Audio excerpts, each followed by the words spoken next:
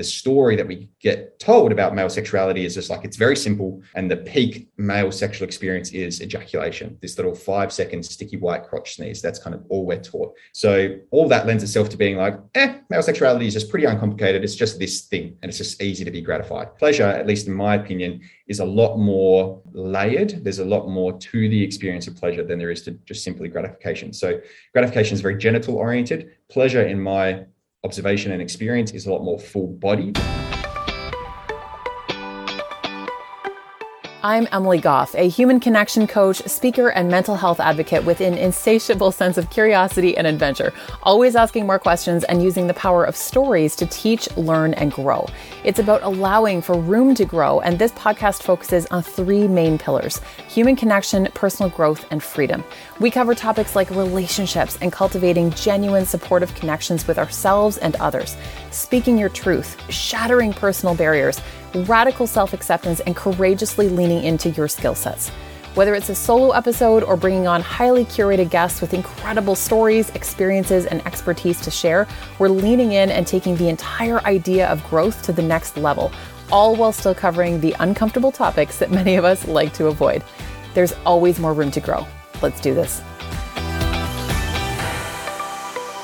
Hey there, welcome back to the Room to Grow podcast. And today we have a very special guest. They're all so special, truly. I just get the best guests on this podcast, but this one was so much fun. We are talking to Cam Fraser, and Cam came highly, highly recommended to me by multiple sources when I started putting my feelers out because I wanted to connect with someone who specialized in men's sexuality.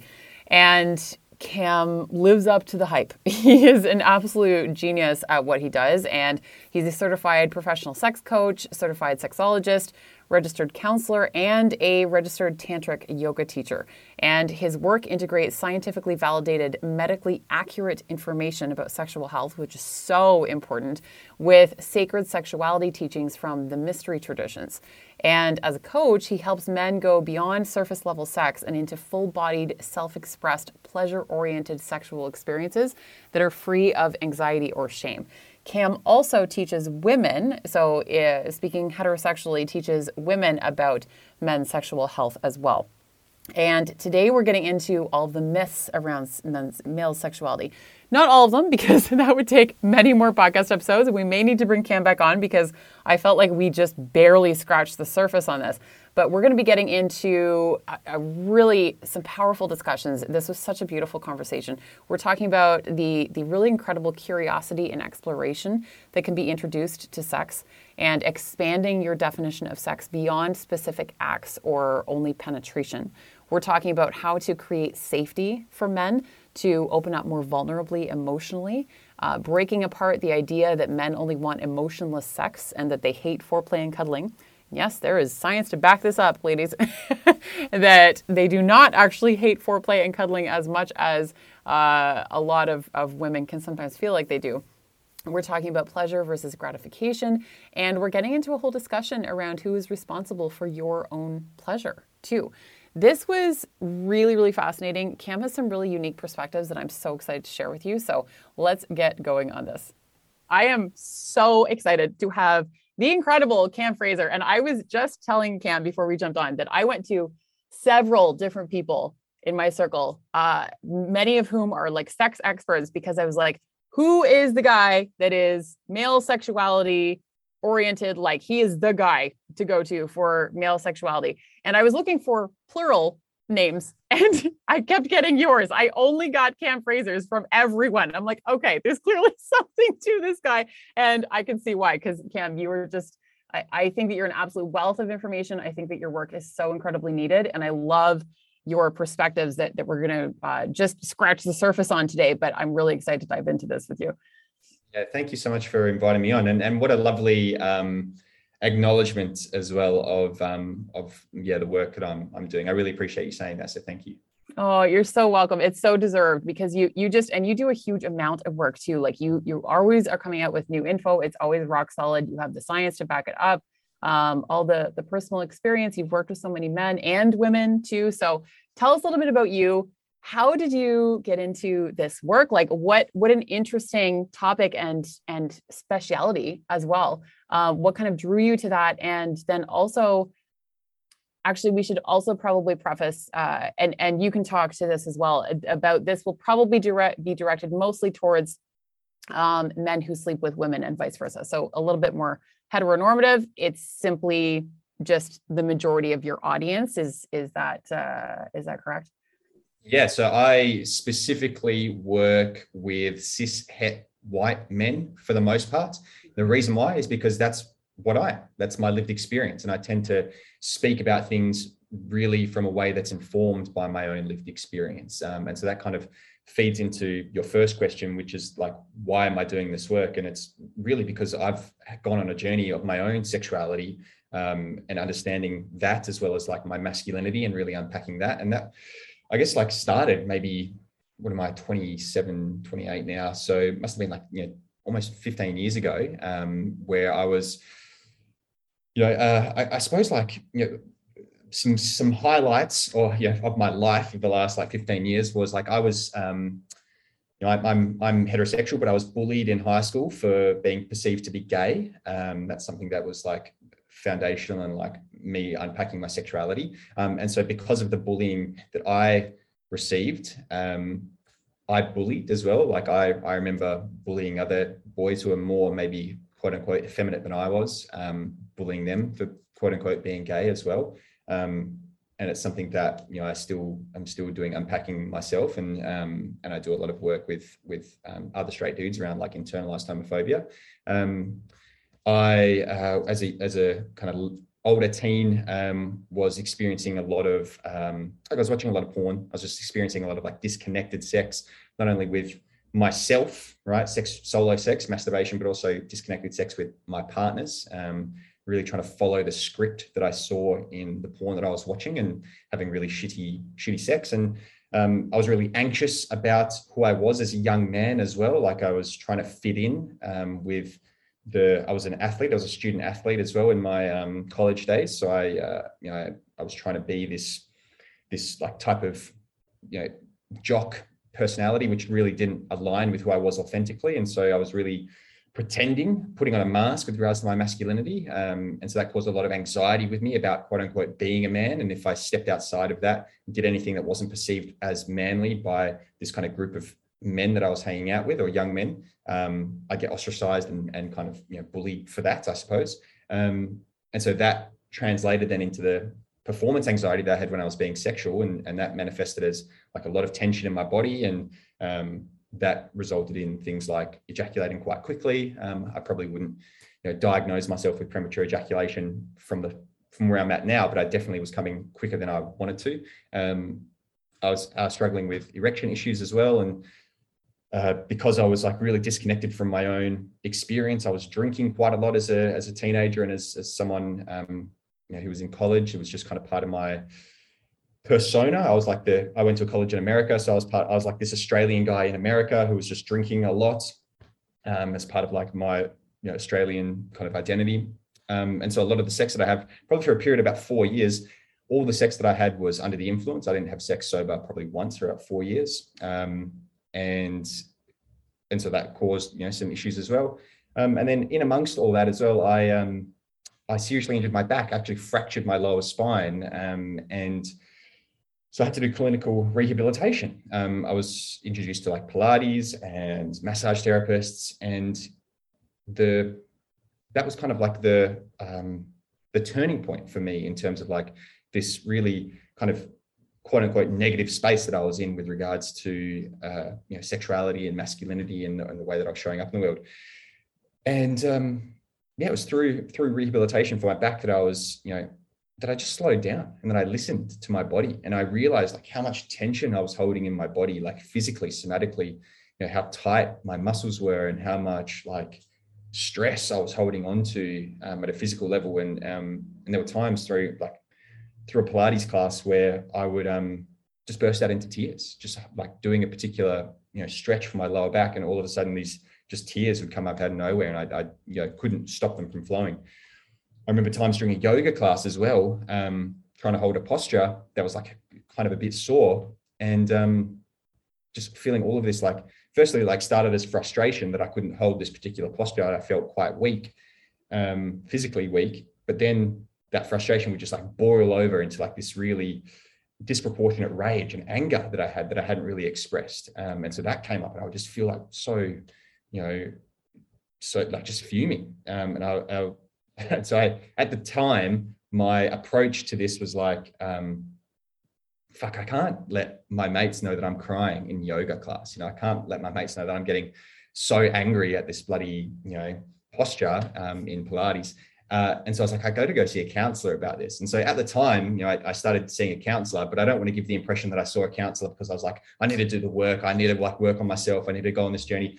My mentality at the time as this young dude was like, I got to do this so my mates don't find out. Right. So still very much concerned about the image that I was being perceived as a young man. But very quickly I realized that that's the reason why I was doing it, and then the switch came, and I started working on like just these stories. Like I did a lot of narrative therapy with my counselor, who referred me to a psychologist as well, and just started like unpacking my stories around masculinity, my stories around sexuality, my stories about being like a sexual man, where those kind of two things, masculinity and sexuality, intersect, I suppose. And just started realizing like all this shit about like why I was doing things. Like it was a lot of, I say this quite a lot, but I was shooting myself. I should be this, I should do this, sex should look like that. And so, just went on this journey, I suppose, of like introspection and personal development. And I was studying psychology at the time at university. And so I then, all the papers that I wrote for my psychology degree just ended up being about like masculinity and sexuality, because that was like really relevant to me personally. And I was like, oh, this is just so interesting to me. I started buying books. I've got like books on sex therapy now on my desk in front of me. But at the time I was buying books on, sexuality and how to be a better lover and things like that. And it just like really started to intrigue me. And so, and I could have always been interested in sex as a young man. Most young men are interested in sex. And so I started like reading up a bit more about it. And I became like, I had like my little library there in my little dorm room. And I became like the go-to guy for my mates to come and like get a book on like squirting or get a book on like fingering or whatever it was. And I just had like this little collection. So that kind of like was the light bulb moment for me to be like, oh, this is something I could probably do, right? Was like, and I originally wanted to be like a clinical sex therapist. And so I studied counseling and got a diploma in sexology here in Australia. And then kind of quickly realized that the talk therapy side of things is great and powerful, but it's also quite limiting. And I had a background in, I started as a yoga student. I then went and did yoga teaching. And then I also became a massage therapist as well. And then I went and did some like, spirituality, some tantra, sacred sexuality type stuff as well. And so I had all this other stuff that counseling and talk therapy wouldn't really allow me to draw on. So I was looking at like, what else is there that I can do? But still like is educating and working with people in the realms of sexuality. And I realized that coaching was a thing, particularly sex coaching. And so to sum up a long story, I suppose, I became a men's sex coach. There's a lot of like iterations in between there. I used to have like long hair and a big beard and wore mala beads and flowing shirts. And it's very much what I thought a sex coach is supposed to look like, a male sex coach is supposed to look like, which is the sexual guru, tantra guy, which again, me trying to fit in, it's been a bit of a story of my life, is like trying to not be the outsider, not be the ostracized person. So I went through an iteration of that and then realized that doesn't feel authentic to me. That's not really genuine. And so I now lean more towards like the academic side of things, a bit more evidence-based. I try and blend kind of Western medicine and sexual research with some the mystery traditions, right? So esoteric teachings, and try and bring those two things together, because I think there's like a really beautiful overlap. And I speak to my younger self, essentially. That's the reason, to kind of circle everything back together. The reason why the people that I work with are my demographic, right? Cishet white dudes, is because I really am trying to speak to myself 10, 12, 15 years ago and the stuff that I really needed to hear at that time. So all the posts and stuff that I do are really for me at some level. And so because of that, they tend to resonate with the particular demographic that I am. So that's kind of in a nutshell how I got into this work, why I got into this work, and who my work is for. Oh my gosh. Thank you so much for sharing all of that. There's so much involved with the whole idea of male sexuality, and that is often unexplored because the focus is often put a little bit more on women. Or if we're talking about men, it tends to often be more the issues around male sexuality as opposed to like the pleasure. Actually, I would love for you to explain the difference between pleasure and gratification, because I know you've talked about that, and I think that's a really important differentiation. And well, okay, so let's start there, because I can sometimes get excited and then ask 6 questions and then not give you a chance to answer. So so we'll start with the difference between pleasure and gratification, then we'll go from there. Sure. So yeah, as you kind of pointed out, I personally believe there's a difference between pleasure and gratification, and start with gratification first. So like men are, at least in my observation and in my personal experience, men are very good at gratification. We're very good at being sexually gratified. And what I mean by that in a practical sense is like guys will find a stroke for their masturbation and they'll just go through the motions and they'll get to an ejaculation, and it's, won't be super meaningful for them. It won't be a big event for them. It won't be like really in depth. They'll just like get that little squirt of dopamine, and they're really good at doing that. Same thing goes for sex as well. A lot of guys are very good at just like kind of thrusting away, pumping away, getting to an ejaculation and feeling, relatively okay about it and just being like, yep, that was great. And the reason why we're really good at that is because that's how male sexuality is often presented to us. And that's what we kind of learn as well. No one's really, I am, but no one else is really, like from when I was younger, talking about male sexuality in a really expanded, multifaceted way. The story that we get told about male sexuality is just like, it's very simple. It's very straightforward. It's very linear. And the peak male sexual experience is ejaculation, this little 5-second sticky white crotch sneeze. That's kind of all we're taught about male sexuality. So all that lends itself to being like, male sexuality is just pretty uncomplicated. It's just this thing. And it's just easy to be gratified. And so there's more reasons to this, but I'll speak about, the difference between that and pleasure now. So pleasure, at least in my opinion, is a lot more diverse. It's a lot more layered. There's a lot more to the experience of pleasure than there is to just simply gratification. So gratification is very genital oriented. Pleasure, in my observation and experience, is a lot more full bodied. It's a lot more meaningful. There's a lot more elements to pleasure as well. Maybe there's a spiritual element, maybe there's a physical element, maybe there's an emotional element, maybe there's a relational element. There's all these other things that kind of get drawn into pleasure, and it's not necessarily explicitly sexual as well. There's sensual pleasure, there's erotic pleasure, there's like the pleasure of the senses, right? Of seeing something, of smelling something, of eating something and tasting it and hearing it or touching it. And so pleasure is a lot more, at least in my opinion, is a lot more full-bodied in that sense. Gratification tends to be very simple and genital oriented. Pleasure is a lot more full-bodied if we're talking practically here. And so a lot of guys, when it comes to their experience of pleasure, are, I would say, almost afraid of pleasure at some level. Like there's this fear that men have, whether they're acknowledging it or not, that experiencing too much pleasure is seen as like a feminine thing, and it's like not masculine to experience pleasure. I know there's men's coaches out there that specifically say pleasure is weakness. And so like there's this story then that like pleasure is wrong, right? And that's a pretty strong narrative that we have societally to experience pleasure. But then also like pleasure is not masculine. So a lot of guys feel like there's this, they should be, not experiencing pleasure. They should just kind of be like getting the job done and being kind of goal oriented and stuff. Whereas pleasure for pleasure's sake is like, there is no goal there. It's just to like rest and enjoy and experience and to be in the moment. And so like when it comes to, so when it comes to talking about sex, like I've been in a lot of, like I was saying before, I was a college athlete, and I talked to a lot of men in groups, and the way that men talk about their sexual experience as well, this is kind of slowly changing as I kind of curate more groups in my life where men are more open. But for the most part, historically throughout my life, there's been, a conversation around sex that's been very surface level, very superficial, right? It's the guys will often talk about like, just like how,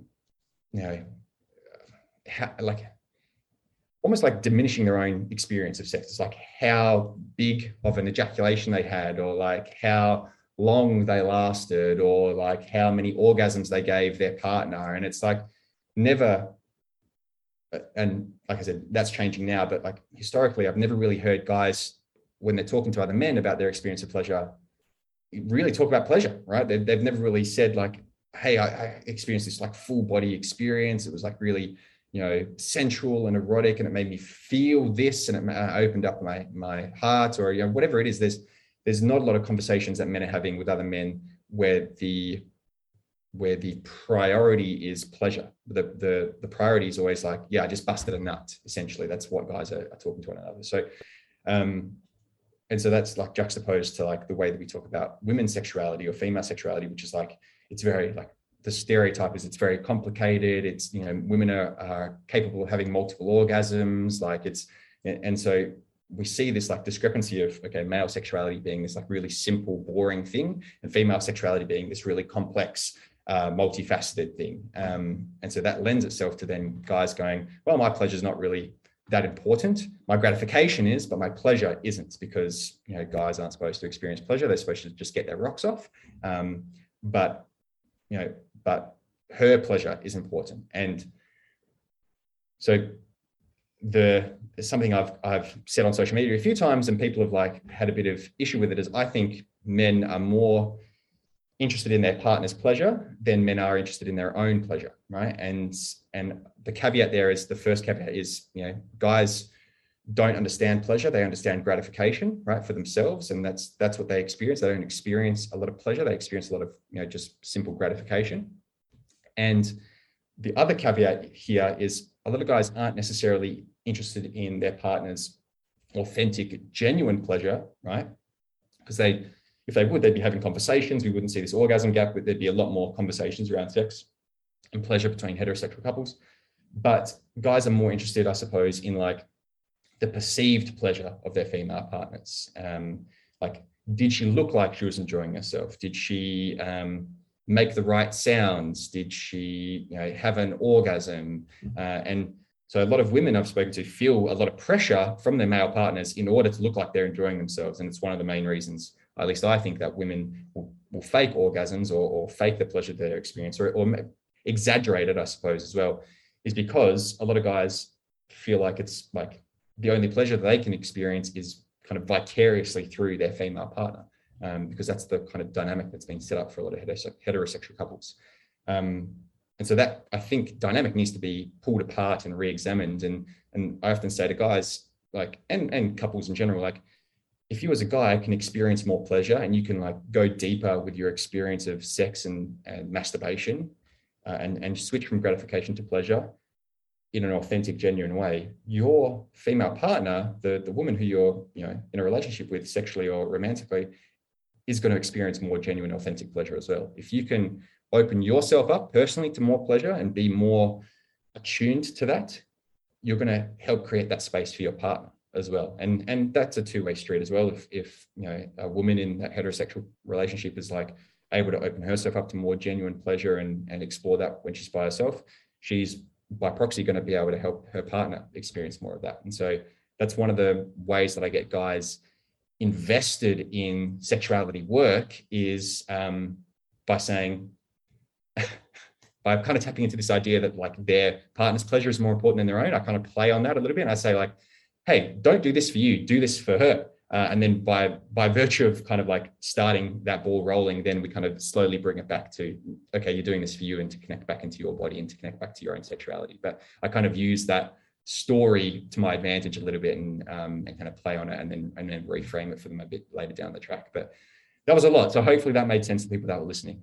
No, that was awesome. No, that was totally awesome. It's interesting too, because I've read some articles. I think there was actually a study done about how women tend to have almost like a triple, I can't remember how they phrased it, but it's like triple responsibility, more or less, when it comes to sex, where it's like they're responsible for their own orgasm, they're responsible for their partner's orgasm, and they're also responsible for kind of making sure that this is talking about, again, like heterosexual relationships, that their male partner also feels like he kind of like performed well too. And it's just sort of this management that goes on that then tends to make it harder for the woman to have an orgasm in the first place, obviously. But there's just so many layers to this, because we could also, I'd love to talk to you more too about just this whole idea about, I think that men can get written off as just very simple.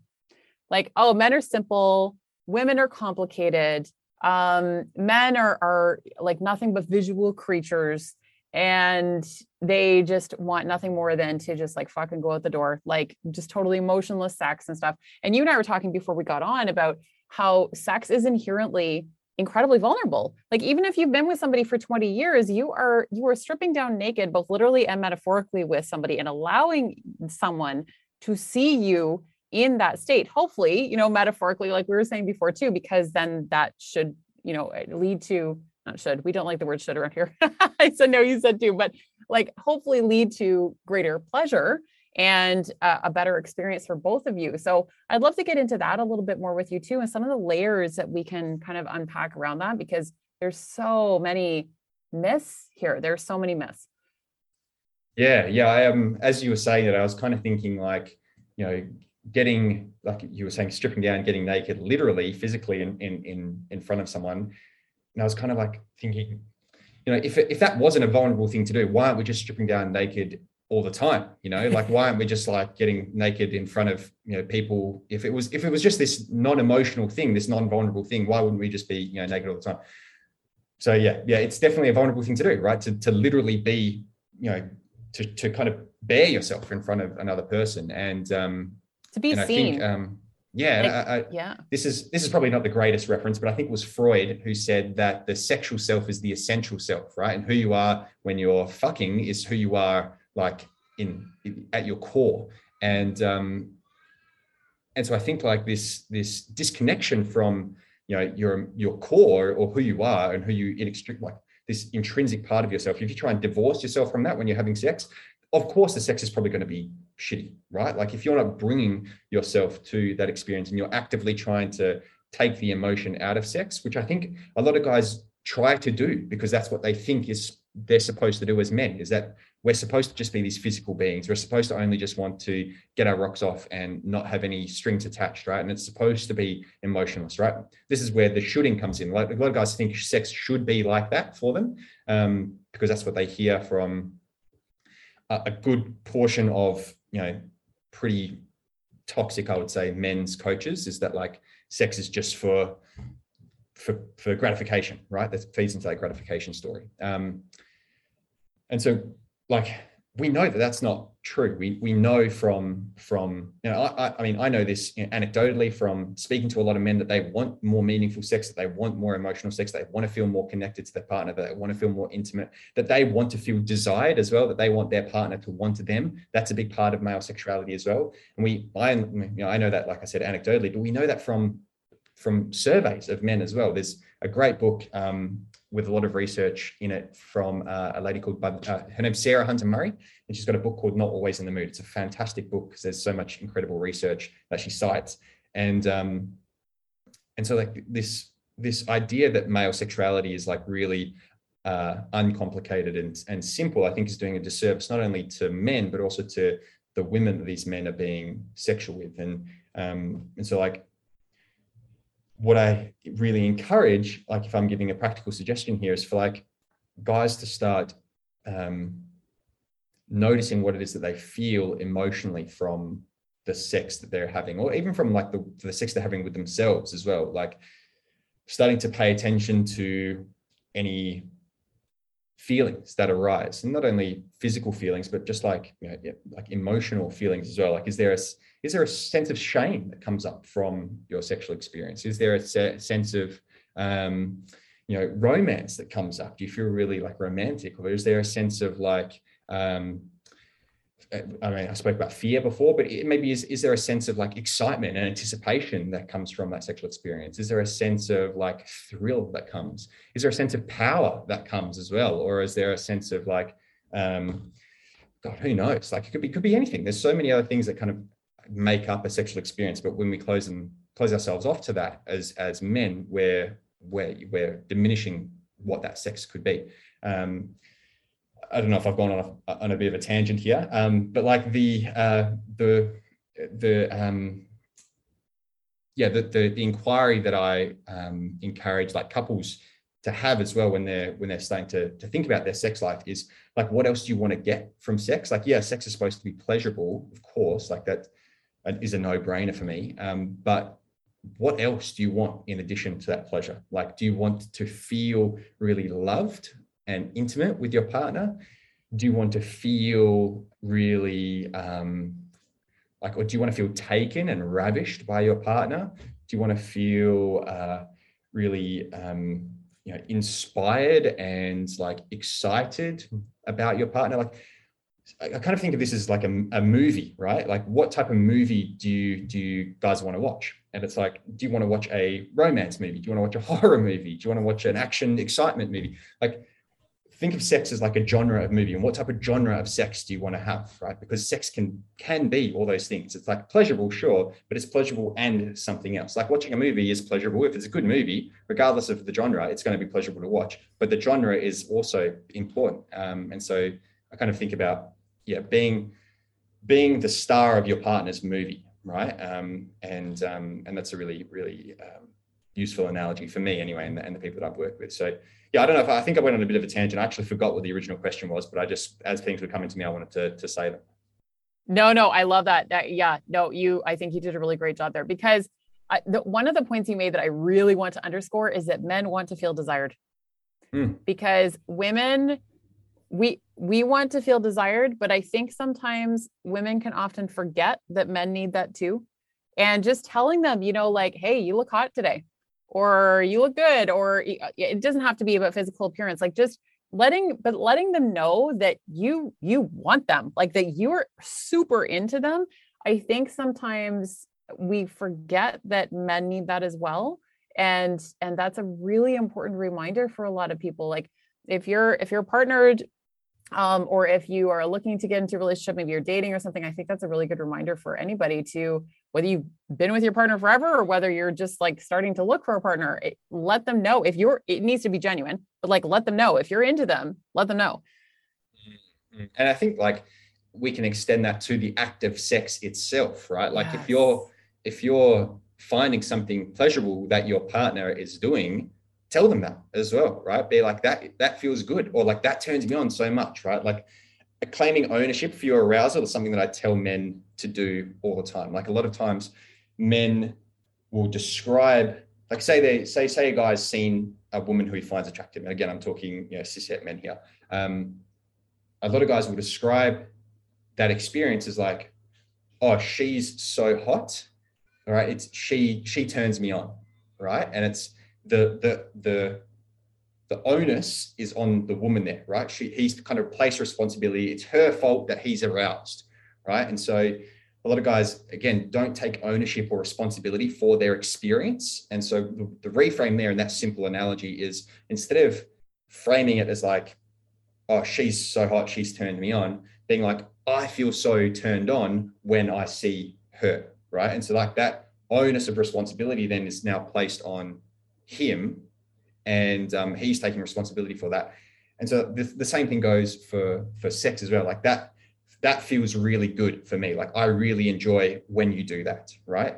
So it's like taking responsibility like of your own pleasure. And I know you were saying before that that trifecta of responsibility that women have, and to speak from like kind of the male perspective of them, a lot of men think is that a lot of guys think that it's their responsibility to give their partner an orgasm as well. And so we've got, yes, people thinking that it's their responsibility to give their partners orgasms, when really the only responsibility that you have in sex is your own pleasure. That's your own, your orgasm is your own responsibility. It's your own, it's not your job to give your partner an orgasm.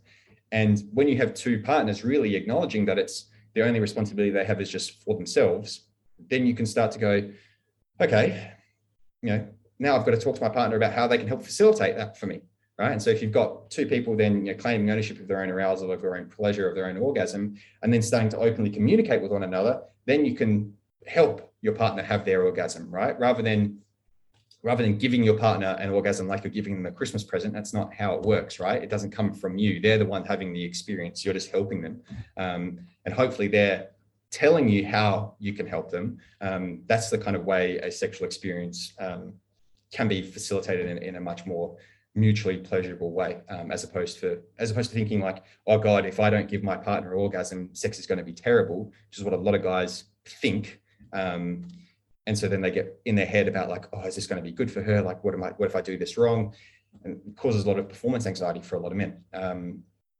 So that's what I say to guys. It's like, no, you're responsible for just your own pleasure. She's responsible for her pleasure, but you've got to help her feel responsible for that, right? So ask questions, give her an opportunity to tell you what it is that she likes, right? A lot of what guys don't realize is a lot of women don't actually feel very comfortable talking about what turns them on and asking for what they want, right? People in general don't feel comfortable asking for what they want and taking responsibility because it's a scary fucking thing to do, right? It's like we've kind of been talking about, it's a vulnerable thing to say, hey, here's what turns me on. Can you please do that for me / to me?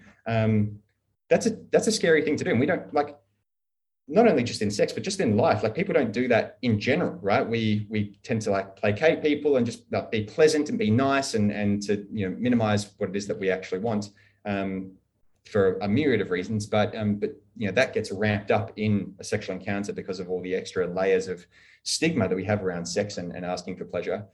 So like if you can create a space where your partner feels comfortable saying, hey, I actually really like this, or asserting a boundary, I don't actually like that. Can we not do that? And what a lot of guys have to do in order to create that space is take their ego out of it, right? Because a lot of guys think that it's their job to give their partner an orgasm or to give their partner pleasure.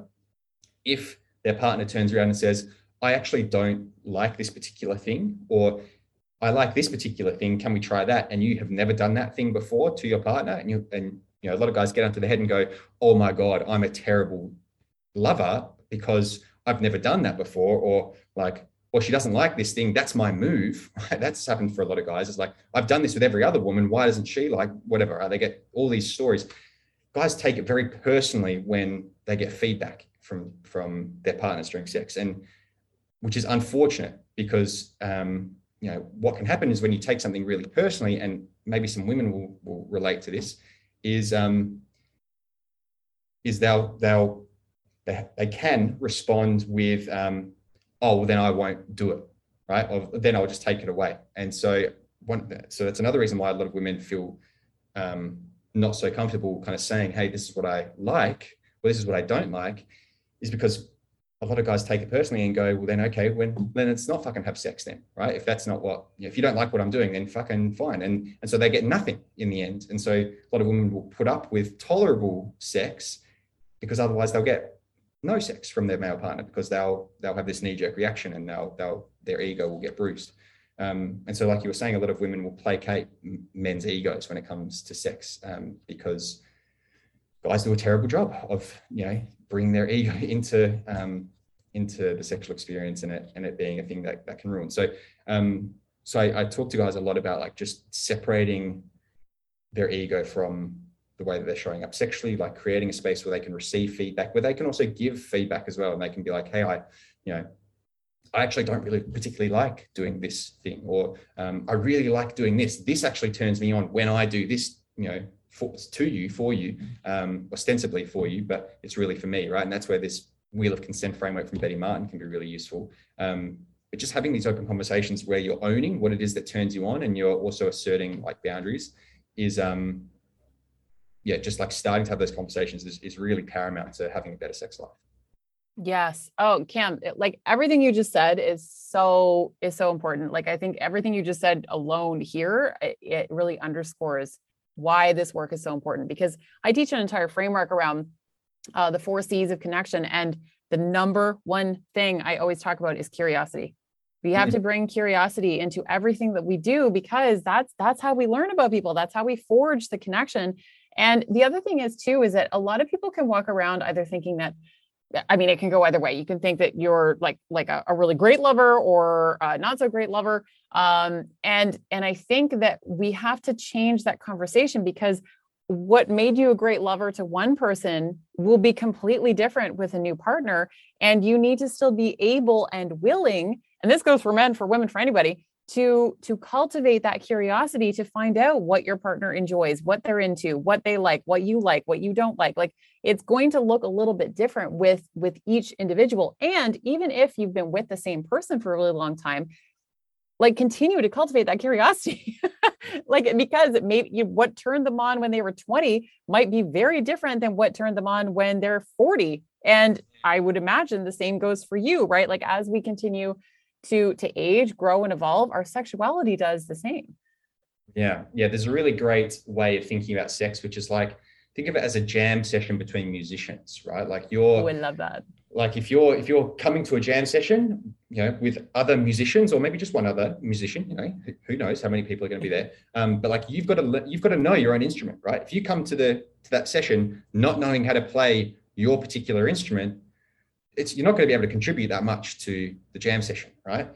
But then, on top of that, you've got to have some familiarity with the instrument that your jam session partner is playing as well, right?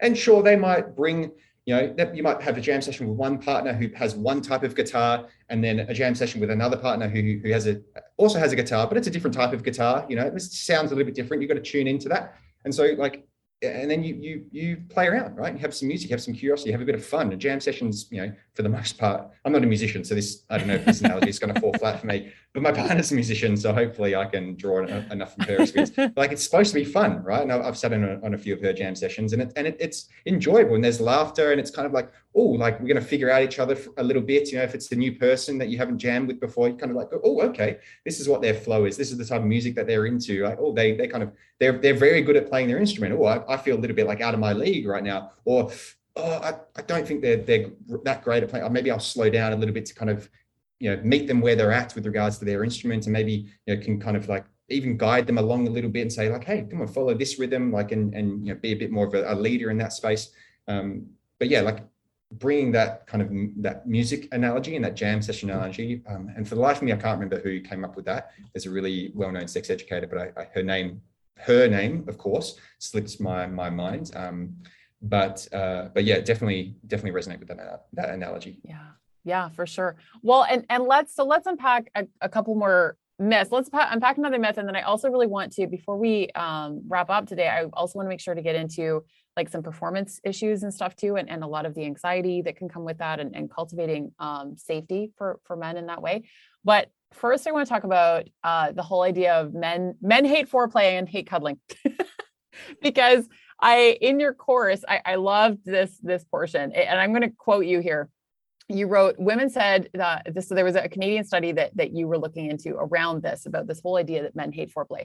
And you said that women, not you, sorry, you were just saying, you were quoting the study, and that women said they wanted an average of 19 minutes in foreplay, and reported that they actually spent an average of 11 minutes engaging in foreplay. These women went on to say that they wanted 14 minutes of intercourse, and it reported that they actually spent an average of 7 minutes having intercourse. Then for the men, they said they wanted an average of 18 minutes in foreplay, reported that they actually spent 13 minutes engaging in foreplay. And they said that they wanted 19 minutes of intercourse, and they actually spent 8 minutes having intercourse. So the similarities there are that the duration of foreplay, both parties wanted about 18 to 19 minutes. And according to this study, men and women said that they actually valued foreplay equally.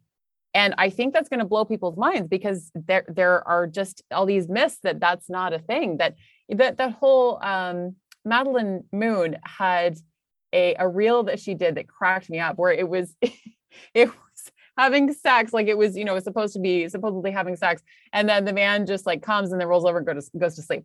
I'm pretty sure every heterosexual woman has experienced that. So unfortunately, that's where some of these stereotypes come from. Yeah, they're stereotypes for a reason, right? Because they come from lived experiences for the most part. Like, and so like, yeah, so that beautiful study, like it kind of highlights what we're kind of just saying. Like, people aren't talking about it, right? People aren't saying, I actually want 18 minutes, 19 minutes of foreplay, right? Like, I actually want to spend more time. We're not having those conversations. We're just going into sex with a lot of these assumptions about what men want, about what women want, about what sex should look like, right?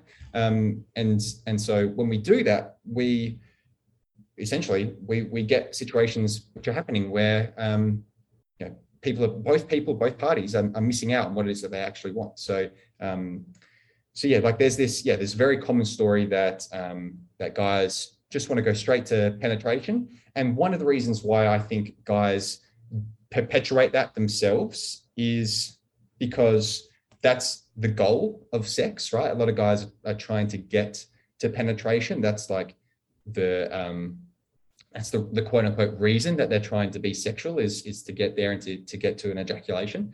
And so I do work with men around like just taking the goal out of sex and being like, okay, well, could the goal just be pleasure for pleasure's sake? Like what actually feels pleasurable? And that could be a whole bunch of other things as opposed to just penetration. And it also, there's work there around like, what is your definition of sex as well? A lot of people think that sex doesn't quote unquote count if there's no penetration involved. And so they're almost like eager to get to the penetration in order for the sex to count as real sex. And so there's a story there to unpack is like what your definition is. But then also like, I talked to a lot of men about the way that they masturbate, and for the most part, what they describe to me is like they're quick to arouse, they're like quick arousal, quick erection, and they go straight for their genitals. They go straight for like stroking their penis, right? They that's their first point of contact with their body. And so this is like a big, this is my personal philosophy, and this is like something that I kind of build a lot of my platform on, which is the way that you masturbate is the way that you have sex. And so the way that a lot of guys are masturbating, which is going straight for their cock, they transpose that then onto like the way that they have sex, which is going straight for penetration, right? They go straight for their genitals when they're touching themselves. So they go straight for inserting their genitals into their partner's genitals when they're having sex with their partner. It's like very direct.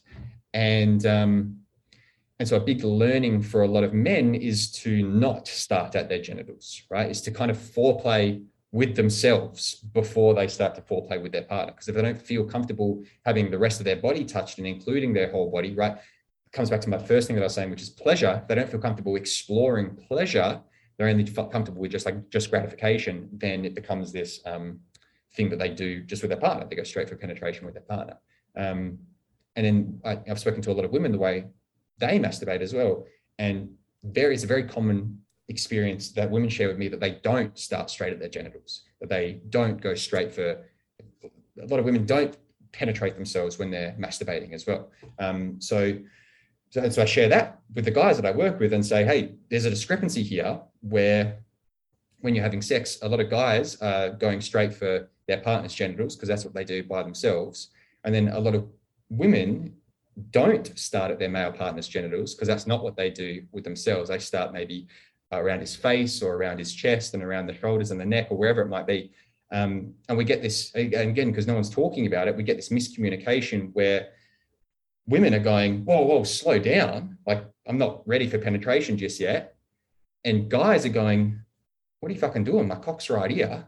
And so we have this like, this, again, like this miscommunication, this misalignment. And so what I encourage for men, the men that I work with, is firstly to feel comfortable exploring the remainder of your body, not going straight for your genitals, but also when you're engaging sexually with your partner, instead of thinking about touching your partner the way that you touch yourselves, touch your partner the way that she touches herself, right? So there's a lot of like a really practical way of learning about that is just like watch your partner masturbate, pretty much. Just like do some mutual masturbation and just learn about the way that your partner likes to be touched by themselves.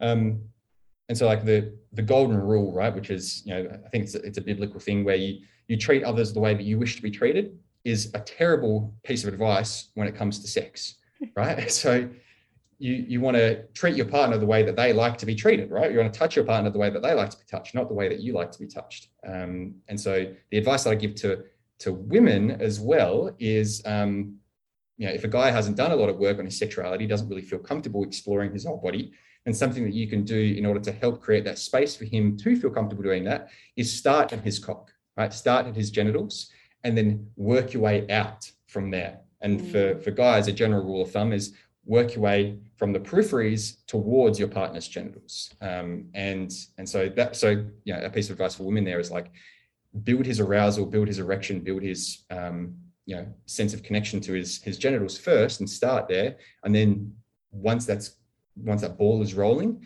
then you can use that to then incorporate the rest of his body, because he's already in that aroused space. And a lot of guys feel more comfortable. I mean, people in general, but men are found in particular, feel more comfortable exploring pleasure in the rest of their body when they've already kind of got the ball rolling, with their genitals happening. So that's a little piece of advice for women if they're feeling like they want to do that for their partners.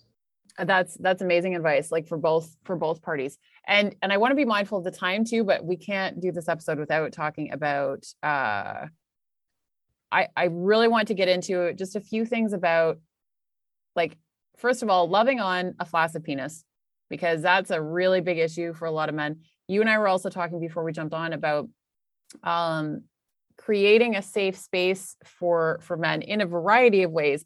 But one of the ways also involving if he's having difficulty having an orgasm as well. I'm going to let you take the lead on that, like sort of whatever kind of area you think is sort of the biggest things that you hear from people the most often that will be the most important. I'm going to let you take the lead on that.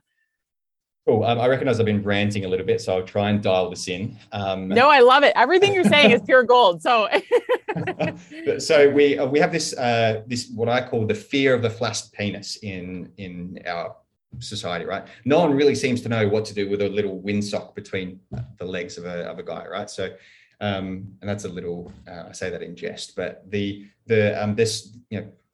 nerves in a penis don't change when a penis goes from flaccid to erect. You don't get any more nerve endings in an erect penis. Yeah, you get more engorgement, sure, but you don't get any more nerve endings. So a flaccid penis can feel the exact same amount of pleasure as an erect penis can, right? You don't grow new nerves.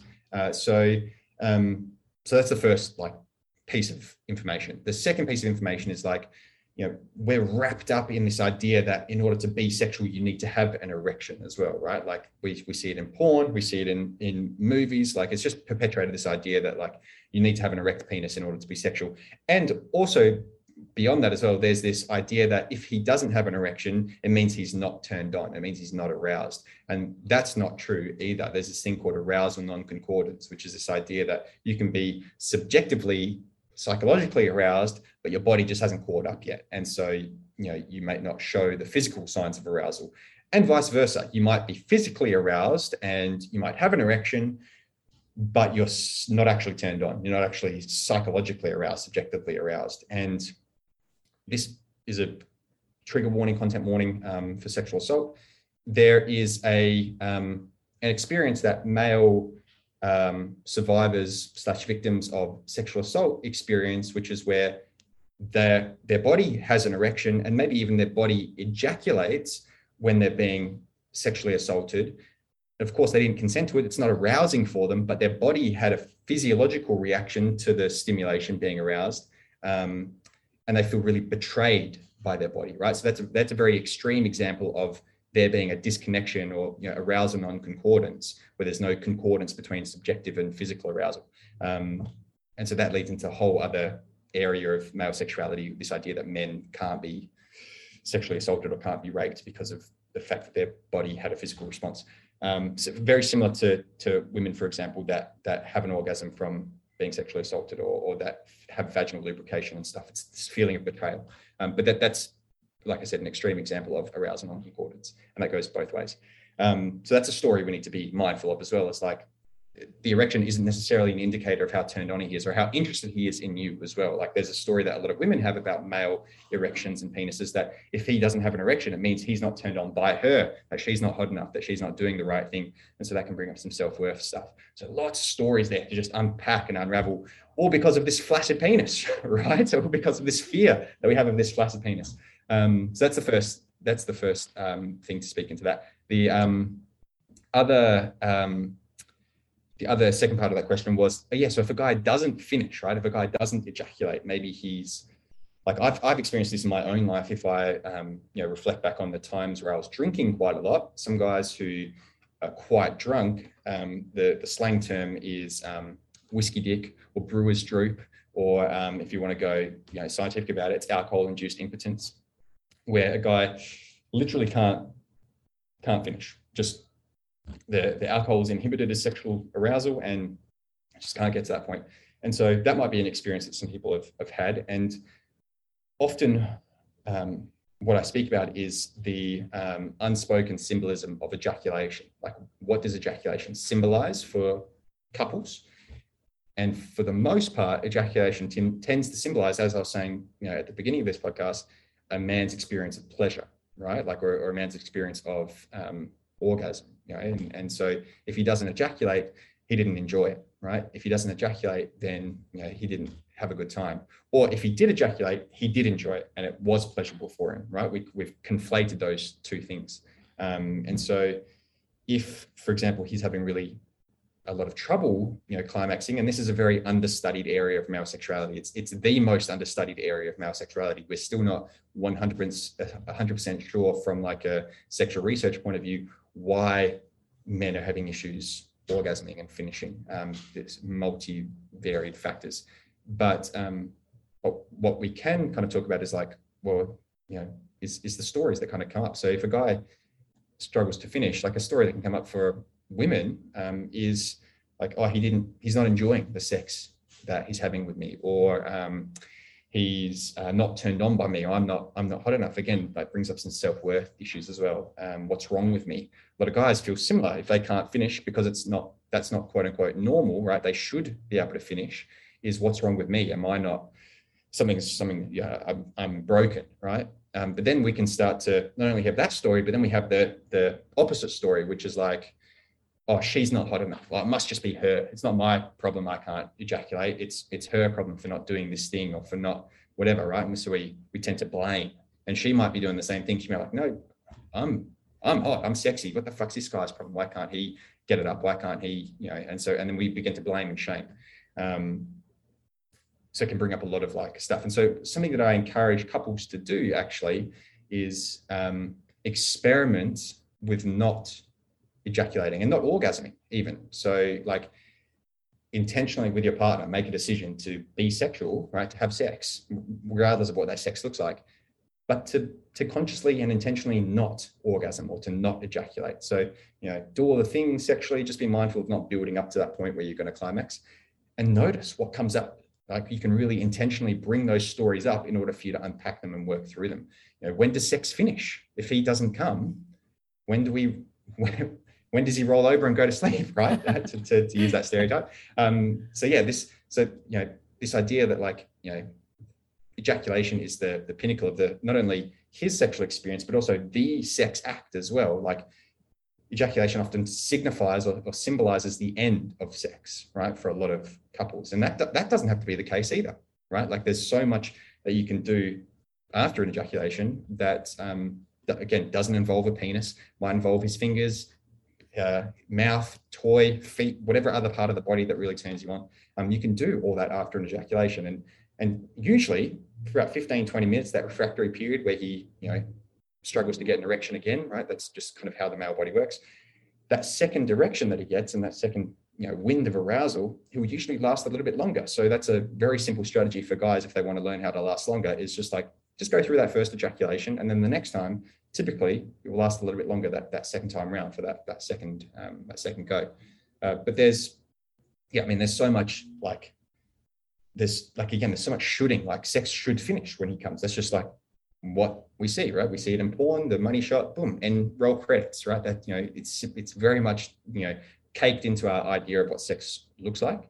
And so I tell couples to experiment with like not ejaculating or not orgasming. And then I also tell them to experiment with like, okay, ejaculation's happened, experiment with like all the aftercare, all that beautiful afterglow, all that like, time after he's ejaculated, where a lot of guys feel quite soft and quite vulnerable after they've come as well. So like, to speak about it energetically, it's a very yin space for a lot of guys. They go from very yang, which is like a lot of heat, a lot of arousal, a lot of penetration, a lot of fire, to then ejaculating. And a lot of women will probably notice this, is like he'll really like soften and he'll really like let go. And it's quite a watery space. It's quite a yin space. And so it can be a really beautiful time to connect and get a lot of cuddles and eat some chocolate and to be really sensual and really intimate and really, connected. And then that might shift again after 15, 20 minutes, and that yang kind of might start coming back, and there might be that little fire coming back. And so it can be a really fun space to play around with. But yeah, perpetuating this idea that sex finishes when he's come is like again, it's placing the emphasis on his experience as opposed to the couple's experience as well. Same thing with erection. If sex can't happen because he doesn't have an erection, again, you're placing the emphasis on his sexuality, on male sexuality, and making that the focal point of the sexual experience, right? And this is called phallocentrism for people that are interested. So like just disentangling that story around sex can be really powerful as well for couples. I don't know. I'm just was ranting again. So hopefully that answered some of the question. So helpful. And there's so many more things I'd love to. We may have to do a part 2, Cam. Are you open to that? I definitely am. Yeah. I've just been. There's so much more to talk about. Head, so, sure. Yes. Oh my gosh. No, I think we may need to do a part 2. So right before we wrap up, is there like one thing that you want either women to know about men, or is there one sort of statement that we haven't touched on yet that like you really want to make sure you kind of get out there? I really like what you said about curiosity. So like just be curious about, and this goes for everyone, but like definitely for women, about men and male sexuality. Be curious about his sexuality and about his expression and experience of it. Right. So challenge those assumptions that you have and those stereotypes that you might have about male sexuality, because a lot of them are myths. A lot of them aren't actually true. They're just perpetuated by the media that we watch, or by the stories that our friends tell us, or by men themselves perpetuating them because they don't know any better. So being curious about like all the different parts of male sexuality is not only going to make you understand him, your partner, better, but it's also going to make collectively your relationship and your sex life better as well. And I say the same thing to the men that I work with. This isn't just exclusive for women. Like a lot of guys need to be curious about their partners and their own sexuality. But yeah, just start to ask questions, be curious, and just challenge those assumptions, challenge those stereotypes. Beautiful. Yeah. So Cam, tell us where we can find you and connect with you. And you have 2 incredible courses as well. I have taken one of them, the one that is more directed for women, and I can absolutely attest to how fantastic it is. So that's lovely. Yeah, I can. I have my social media, so I'm at the Cam Fraser on all social media sites. I try and educate as much as possible online. I just try and do as much free educating as possible. So my guarantee is that if you jump onto my social media, you'll learn something new. That's my little tagline. And then I have a website, which is cam-fraser.com. And I've got those 2 courses, Outperform a Porn Star, which is for my male audience, and Man Myths, which is for my female audience. And then I've also got a podcast as well, my own podcast, which I always forget to plug, but I'm glad I remembered it, which is called Men, Sex and Pleasure, where we have very similar conversations to this. So maybe you can come onto my podcast. We can have, 2.1 on my podcast. I would love that. Let's do it. That would be amazing. Yeah, fantastic. Cam, thank you so much for your time, for your energy, and just for all of your incredible knowledge. I think is so needed, and I can't wait to chat with you again. Thank you very much. I really appreciate it. And thank you for inviting me on and for using your platform to have a conversation like this. Oh, thank you.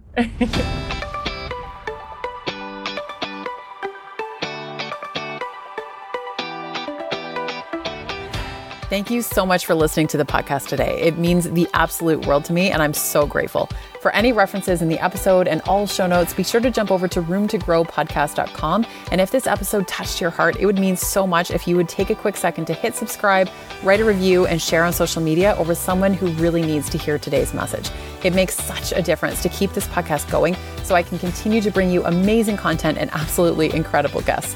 Be sure to tag me over on Instagram at Emily Goff Coach so that I can thank you in real time for listening and connect with you. We're back every Tuesday and Thursday with new episodes, and I'm looking forward to growing with you.